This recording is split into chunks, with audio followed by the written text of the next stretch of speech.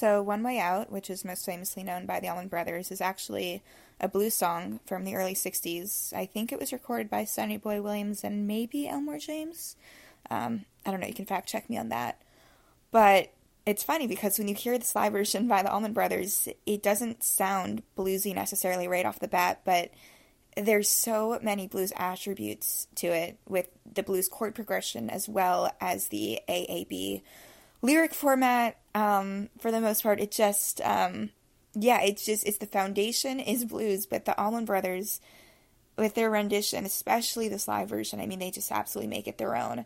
And there's something so energetic about this particular live version where I feel like I'm just in a venue or like in a bar with them, and it's loud and it's kind of messy and it's played just the way it's supposed to be. And I love when artists take scraps of other songs and or pieces of its samples or entire songs themselves, like this one, and make it their own. And I think that's what they did here, and also just playing homage to the blues, which is, again, just such a cool crossover.